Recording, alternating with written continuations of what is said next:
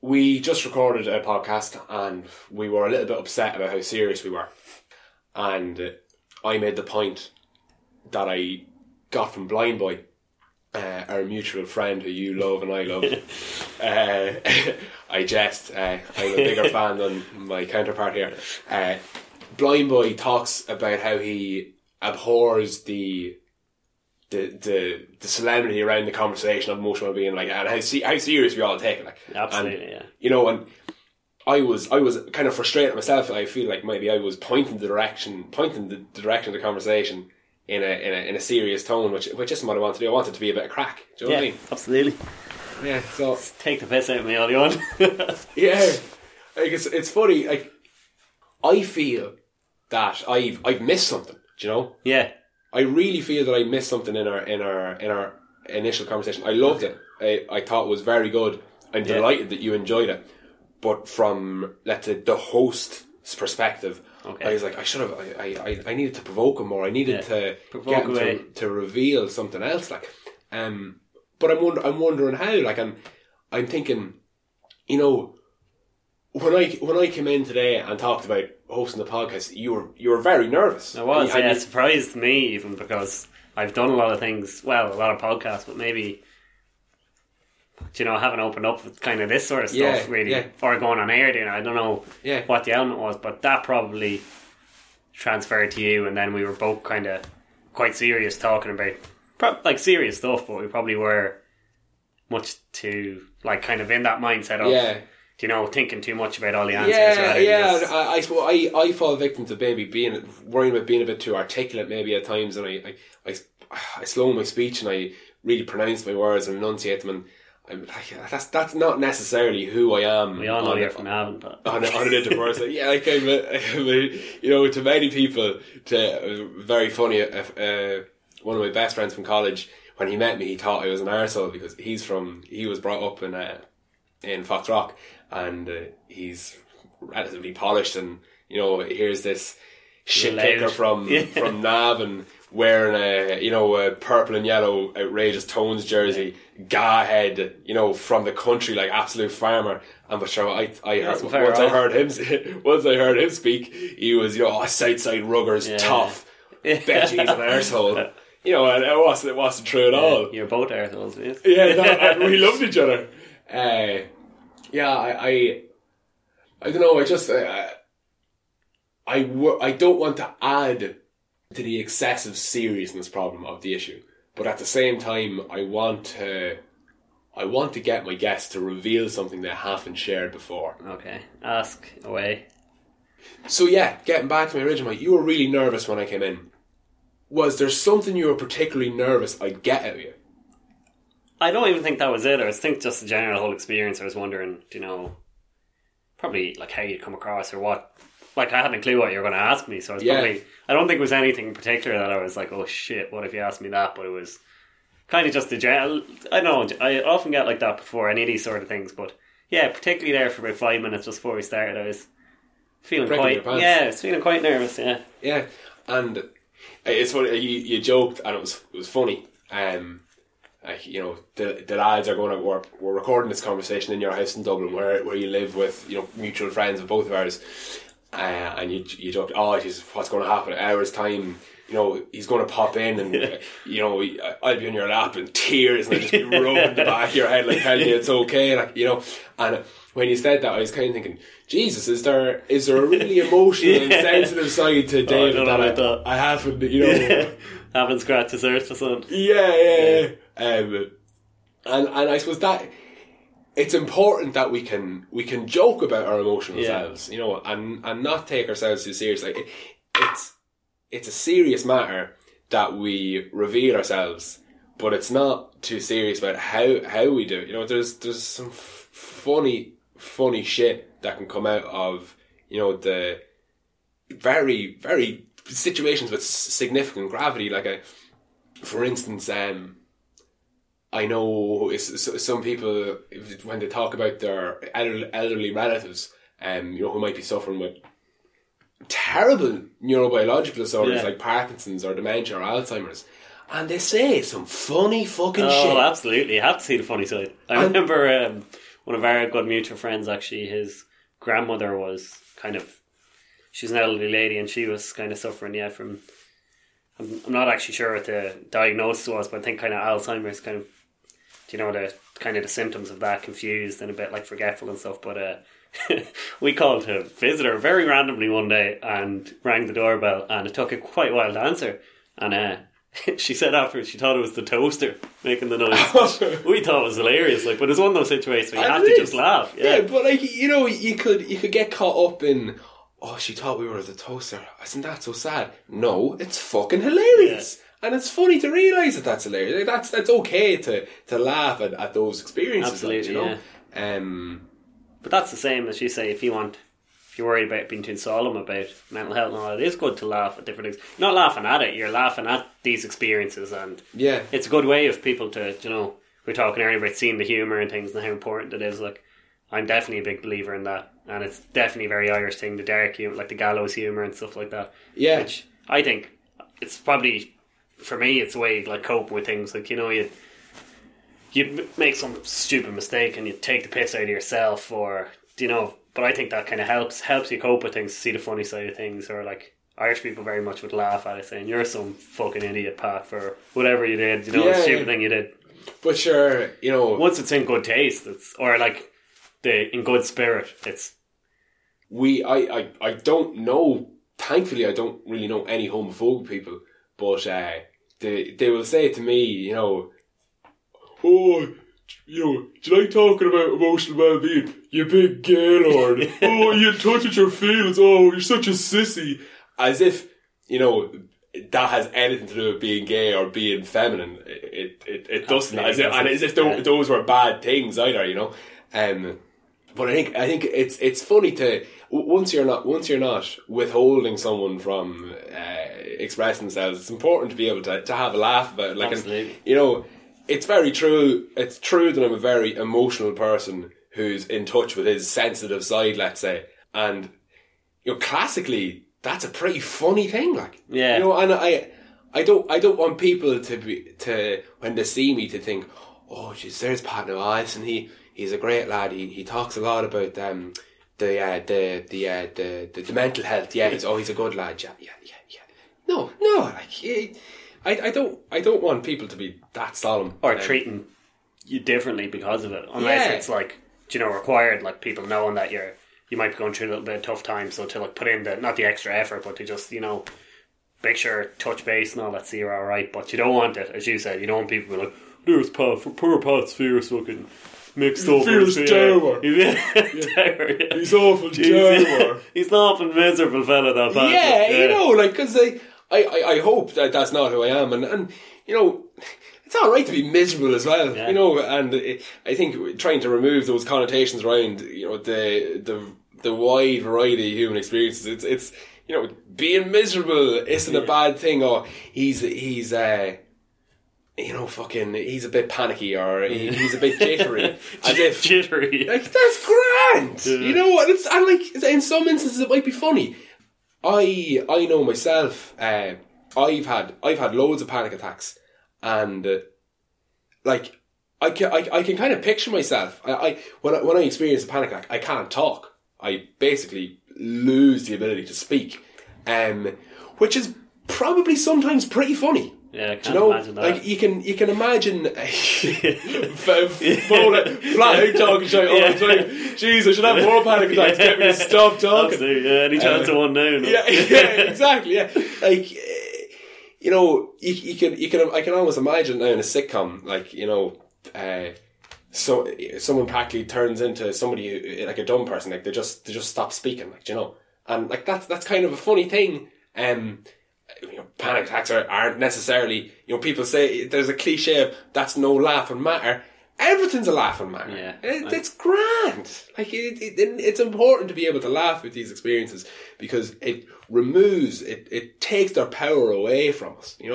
Depression is a fucking powerful thing. But if we can take that gravity away from it, it just becomes like a normal thing which people experience, to some degree or another. I'm not sure if normalise is the right term, but you do want people to feel that. You want to know that it is not an everyday thing, but that it is a common thing, and they're not, there's nothing wrong about feeling like that. I think everyone has phases where, I don't know, I don't like putting labels on things like depression or whatever, but like, you have your ups and your downs or whatever, but it is natural, and that probably is the important message that, like, I want, one of the big goals of the whole Your Emotional Wellbeing project is normalising the human condition. Normalising what's going on in everybody's minds.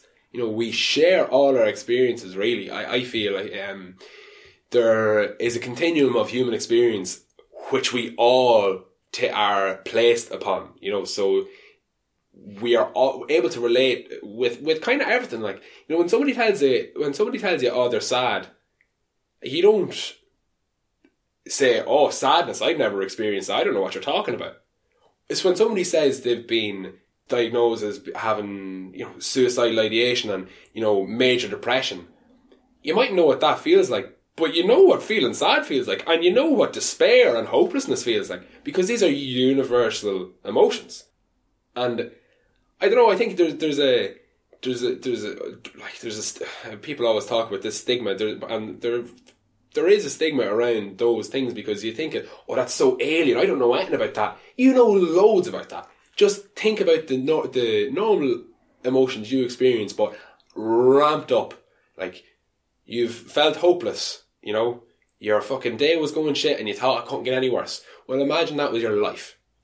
That's what it's like. You have some insight into that, But then I think as well, you don't need to be the expert. Like, it can be simple. Like, in my experience, like, it's simple. Your friend, gives you a phone call or says, come on, let's go out, get a bit of food, or, or we go for a pint, or whatever it is. Like, do you want to come over, play FIFA, talk shite for the evening, It can be little things like that where they don't even have to, it's not like you need to have this psychological understanding of the exact thing. Absolutely. It can be the little things or whatever that, comment from a friend or whatever. They don't have to understand exactly your thing. Once they are aware that there's something wrong, there's thousands of different ways probably you can help someone in that thing. How do you feel about implicit and explicit expression? So, sometimes, let's say you've had a terrible day at work. You come in the door, your head's hanging low. You fling your keys on the ground and you fucking saunter into the kitchen just with shrugged shoulders, and it's clear from your body language that you're not feeling good. You can't sit down and you eat your dinner. And there's lots of things playing in your mind, but you don't express yourself.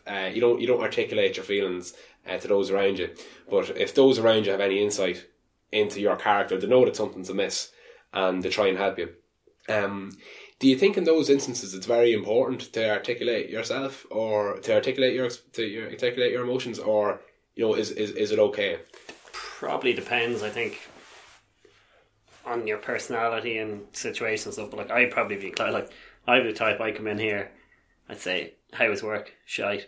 Like, it wouldn't be a case of like, let's internalise it or like go and stress. Like, I was saying earlier, like, great support network and stuff. Like, the lads would be quite open with each other, and obviously family and girlfriend and all that stuff. So you have people to talk about with it. So like, and it would be a thing of like the humour, like even with the lads, how was work? You could have a great day, and you'd come in and you'd say shite, like, it's that Irish thing, exactly, like just complaining for the, it could be the bank holiday weekend, you're still giving out that you've worked on Tuesday, like, it's kind of the Irish outlook in ways. But I would say in general, if you can at all talk about it, it helps. Because people can help you, or like a few words of encouragement or whatever, or someone might turn around to you and say, look, I had a terrible day as well, and you can commiserate with each other or laugh about it, or compare or whatever. So stuff like that is important, but like, it doesn't have to be a big serious thing. Like, I think casual, like, it can be as casual as,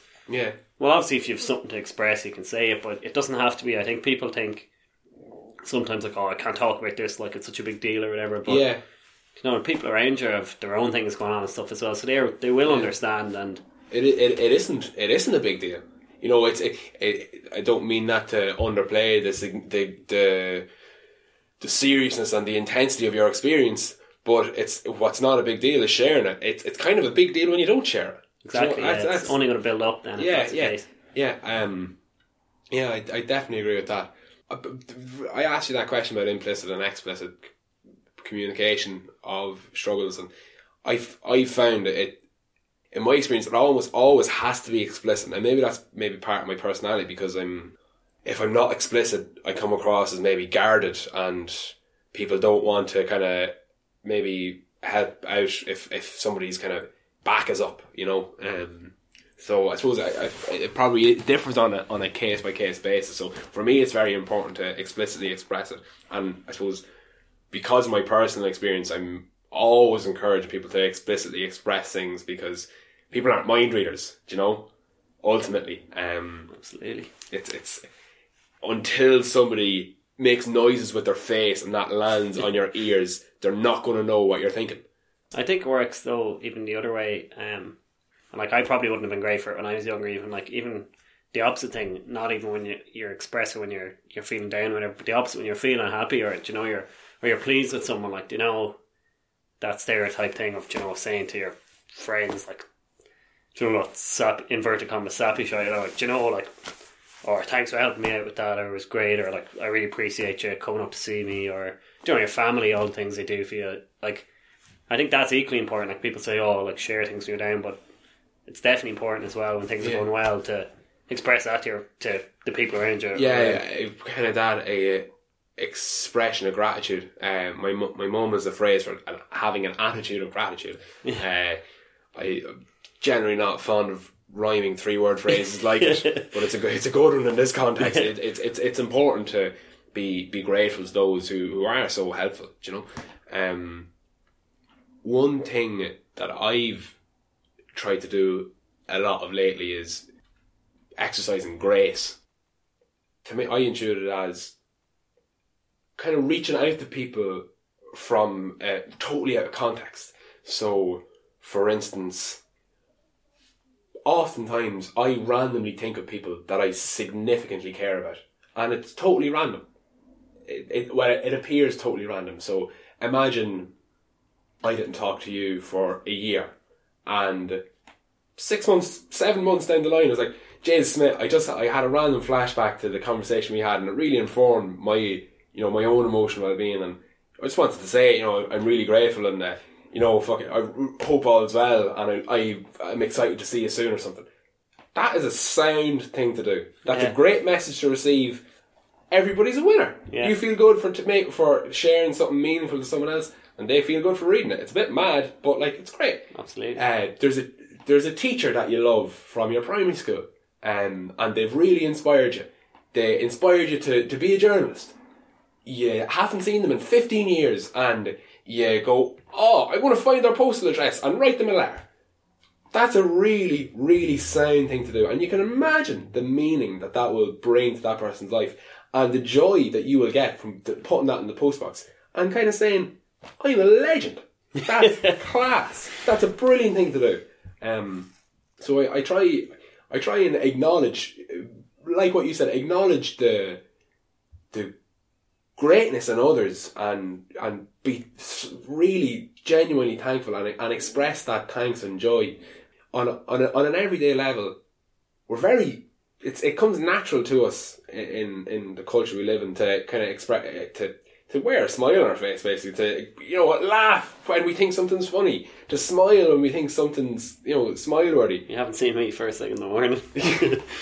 But then, but for whatever reason, we hold back tears.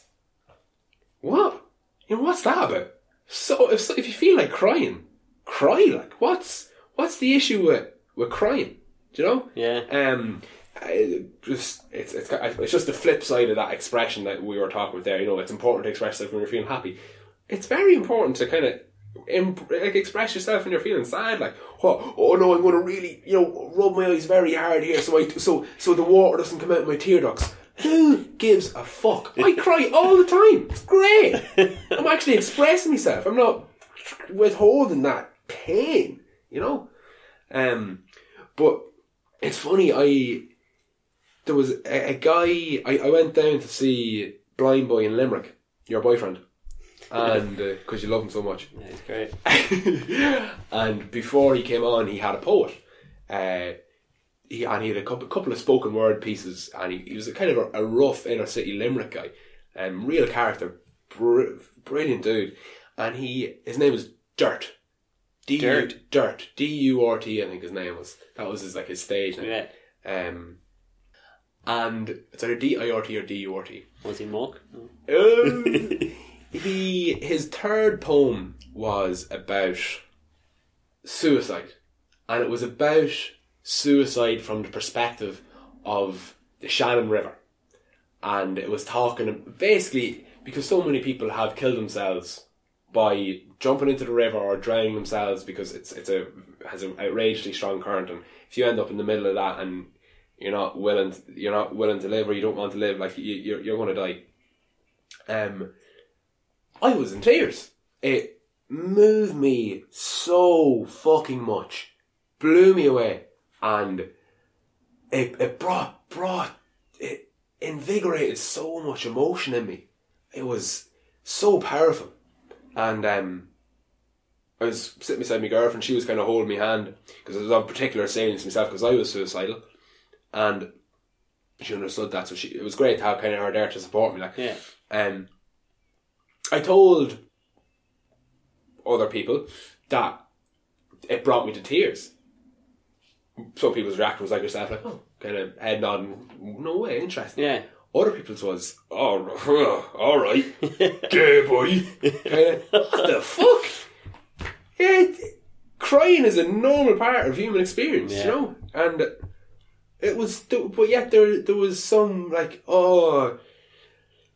effeminate or homosexual aspect that they projected on it, as if being effeminate or homosexual was a bad thing. It's obviously not. I think that's just ingrained from hundreds or thousands of years of not expressing things like that, of like the whole construction of being masculine and all that sort of stuff.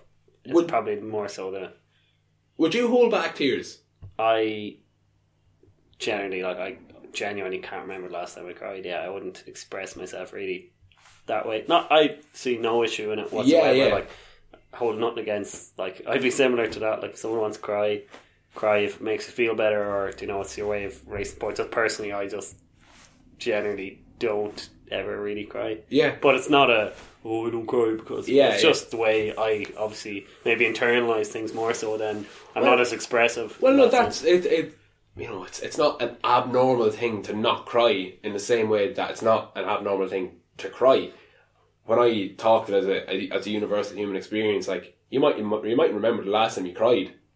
But there was a last time you cried. Absolutely. You might have been 6 months old, but it's a thing that everybody has done. And I think if you haven't, like, if you pop out of the womb and you're not bawling or you're not crying, like, the doctors kind of scratch their heads going, oh fuck. Yeah. Let's look up that poem by Trevor Shannon. Yeah, I'll link it to you. But it's funny, now on reflection, just kind of spitballing here, I'm a walk and talk in contradiction. Because I suppose I was talking about the solemnity around things. I suppose I was very serious when I was talking about, listen, I cried about this. And I was trying to remember, well, was that person being funny when they were like, oh, that's a bit weird, or oh, you're soft or something.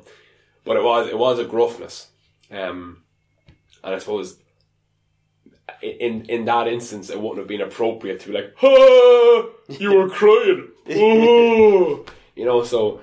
It's important that we can laugh at things, but there is sometimes there's a line. There's an appropriate time. Yeah, like we can laugh about that idea now because I suppose the event isn't as fresh and it's not as of significant emotional salience to me. I suppose in that instance it was. So I think there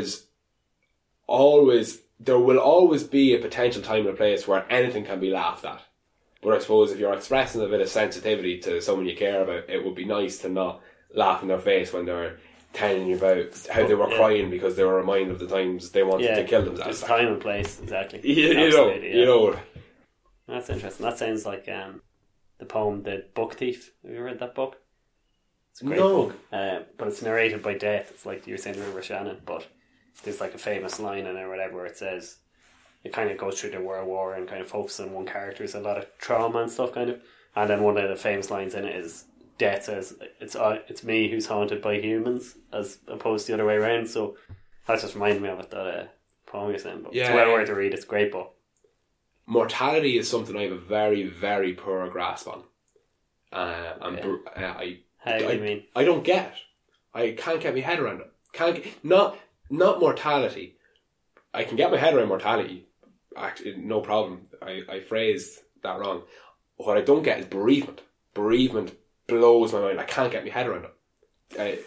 Can you elaborate? Like what do you mean you can't get your head around? Like why people go through it, or why we're conditioned to it, or how the how humans are supposed to interpret it. That's one thing I do not understand at all. But you look at animals, like it is an inbuilt thing. I think it's natural. It's our instincts as much as, like, you look at animals bereave as well. You know, this case, like well-known cases of that or whatever. Even animals bereaving, even humans' deaths or whatever. You know, like dogs. And grieving. Yeah, or their mates, or whatever. But like, it's not. Or is it more so the actual bereavement, the active bereavement itself? The act of someone close to you dying.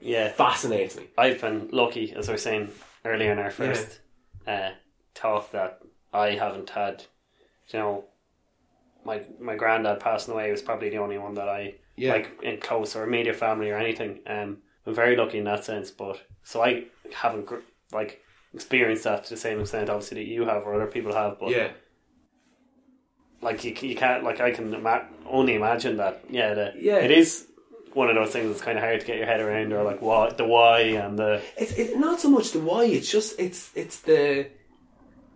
I find it very hard to intuit the phenomenon of, you know, a relationship just basically ceasing, because one party is no longer exists, and kind of, you know, there's so much circuitry in your mind, in your brain, that's, I suppose, devoted to that person. There's so much energy and time invested in the relationship, and then it's just no more.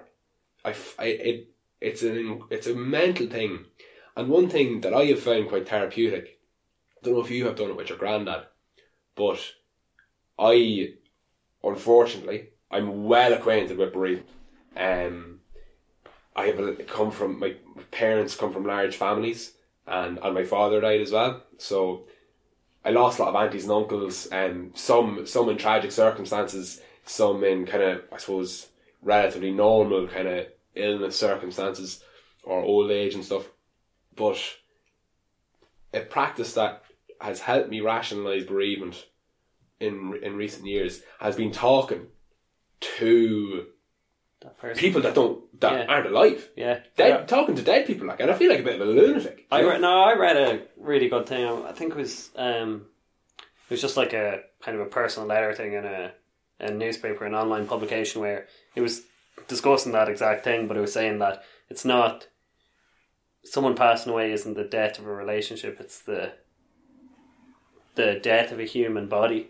Whereas the relationship, all that stuff still exists, obviously, in your head, so you can still connect with these people. You might think you seem like a lunatic, but you're talking because you still have all that. You were saying about things ceasing, but it might be the human organism that ceases, but all those relationships and memories that you have are still there. They don't cease generally. So, you know, you're saying you might feel like a lunatic talking to these people, but you still have all that stuff. That's still all there because it's within you, whatever. And as she said, you've invested in the other people, so it's not like that's all gone. It's just I don't know. It's like obviously it's different way of interacting, but it's still, all those emotions and all that stuff is still obviously still there because you've experienced it, and that doesn't cease, if you know what I mean. Yeah, that's a deadly way of putting it. The relationship actually isn't terminated by one party dying.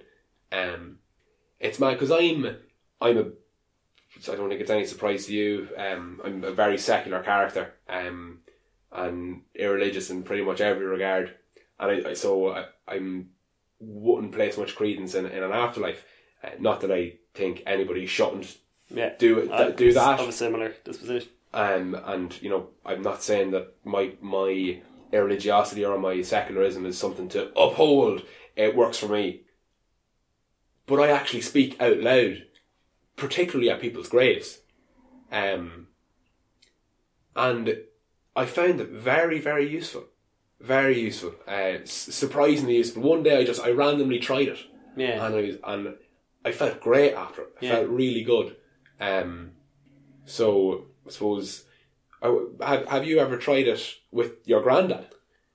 No, I probably never try it really, stuff like that. But I can see, like, I've heard of people doing that or whatever. I'm sure it's just projecting the things you're feeling inwardly, and you can feel, you can voice them. It's still making a sort of a connection. Yeah. So, like, I do understand the logic or whatever behind it, but it wouldn't be something that I've. And how did you or how do you experience grief in, I suppose, in the particular instance of your grandfather? Well, as I was saying, like, I've been lucky, so that was isolated, and he had been unwell, so it was a gradual. It wasn't a sudden. It was a relatively peaceful death or whatever, stuff like that. So I was probably a teenager, like, I was obviously upset, like we all were, but I wouldn't have experienced grief on an enormous scale or whatever. Like, obviously that was upsetting, but like I don't know how I deal with it, because I haven't experienced, like, I've seen other people around me or acquaintances or friends or whatever suffer bereavements, and obviously you feel so saddened by that when you're at the funerals and things like that. But I haven't personally, like, I don't know how I deal with something, because I haven't really. So, but in terms of your grandfather, it sounds like you're able to rationalise it due to the general decline of health, and is it fair to say that you felt it made sense? It was parsed up in a sensible manner. Yeah, like, he'd been unwell for a few years or whatever, so, like, it is part of life that we have to accept. Like, death is part of life, but obviously it's different then for different circumstances. Like, if people die in tragic circumstances or sudden circumstances, it's obviously different for other people then, processing different ways of processing. People have different beliefs and ways of processing things, so probably is such a generic sit in the fence thing to say, but it probably is so different for every single person. Well, it is, and it's I think my experience is quite distinct from yours in that when you talk about it, it's kind of, it's a natural way of life. It's kind of something that everyone deals with at some stage and will have to deal with. And so as I have a repulsion, I get annoyed by that. I know it is true. That's not debatable. But I think the truth value in that claim upsets me, infuriates me. That is the reality. Yeah. That's the way it is. And I think I don't know, maybe it's my own personal case that my consciousness isn't able to get my head around it, because one thing that might surprise people is that grief never got any easier, ever. Like, one bereavement wasn't the last bereavement I had wasn't really easy. I wasn't desensitized to another one's gone. Sure, I'm okay. Loads of people have died before, so it's grand. So if anything, I'd imagine it'd have the opposite effect where. Yeah, so sometimes it can kind of intensify the experience, because it's like because you're familiar with that feeling of grief, and I suppose my curriculum vitae of dealing with grief hasn't been fantastic, so it brings up probably extremely painful experiences from the past. But yeah, I've talked about it I've talked about it before, just with one person, the whole idea of me not being able to get my head around bereavement. But that I love that idea of the relationship. Yeah, even continuing to flourish. Yeah, I thought it was just very well put. Like, it is a thing obviously people all worry about and question, but it was just well put whatever way. I must try and recall the exact article. I might come across it. Or I might find it on my phone or whatever and send it on to you. But I just thought, it was really. I'd love to read and share it, because tragedy is an even more difficult thing to get me to kind of intuit. Like, when someone is well and then they're just all of a sudden they've died. Yeah. Absolutely. It's a very. It is mind-boggling. Like, the whole thing is just. It's so crazy. Like, I kind of understand it from the individual sense. Like, they just died. Yeah. But from the societal or from the familial and from the network perspective, it's just it's so weird. Like, they played such an important role, and that role remains, but I suppose the organism ceases to be. Yeah. But like, would you, or is this too personal? I'm turning host here for a second. Yeah. Would you find that you can discuss that? Not that it's a shared experience. Obviously, everyone experiences it different, but like with your family, say, with the bereavements that you've all suffered, like, is that something you can discuss with them, or you do discuss with them regularly, or is it very much a like? It's not that it's definitely not taboo, but it's definitely a sensitive area. Yeah, absolutely. I mentioned how I discussed my not fascination but total bemusement with grief, and how I discussed that with someone, and that was my brother. Yeah. And he would have suffered a lot of the same bereavements I had, and we're very similar characters in many regards, but we do differ from our emotional experiences. We diverge there. So he kind of got it, but at the same time he didn't really. So like you said, everyone experiences grief, so he could definitely relate to it, but I suppose the intensity of my confusion was something he could understand why I was confused, but he didn't really get. He's like, "Whoa, you're really, really confused. Is it not just normal?" But I was, even from an empirical sense, like from a scientific and neuroscientific perspective, science boy. I was fascinated, like, by just the psychology of it, and how one is supposed to get their heads around it. Is there a path or method other than ignorance? And I suppose that question isn't fully answered. That idea of the relationship persisting, I feel is a good chunk of the picture, but maybe not the whole one, at least just yet. Maybe when I reflect on it more, it'll make sense. And you're not the only one. Like, if you look at every race or of humans, all the gods and all that is the way of explaining. It's the comforting thing of, this person's passed away. I can't wrap my head around it, but they're gone to this. Or they might, like, I'm not saying it's not true or it is true, but that's why probably like religion, it's there's a greater reason for this, and there's greater forces at play, and all that stuff. That's what you can see the comfort in that for people who are devout believers. If they suffer bereavement, they think, well, my whoever it is to me is gone to somewhere better, and I'm going to see them again afterwards. You can see the appeal. I know you personally aren't subscribing to that, but I'm not saying that's right or wrong. I'm not particularly religious at all myself either, so I see the rationality, and I see the kind of coping mechanism aspect of it, but I suppose being an empiricist, it doesn't. Being a scientist, as you're trying to say. As a scientist, I've received a lot of flack for a time in the past where I described myself as a scientist, as if that identified me with any sort of credential. Like that's I think I made this point before, but it's an important one, so I'm really trying and hammer it home.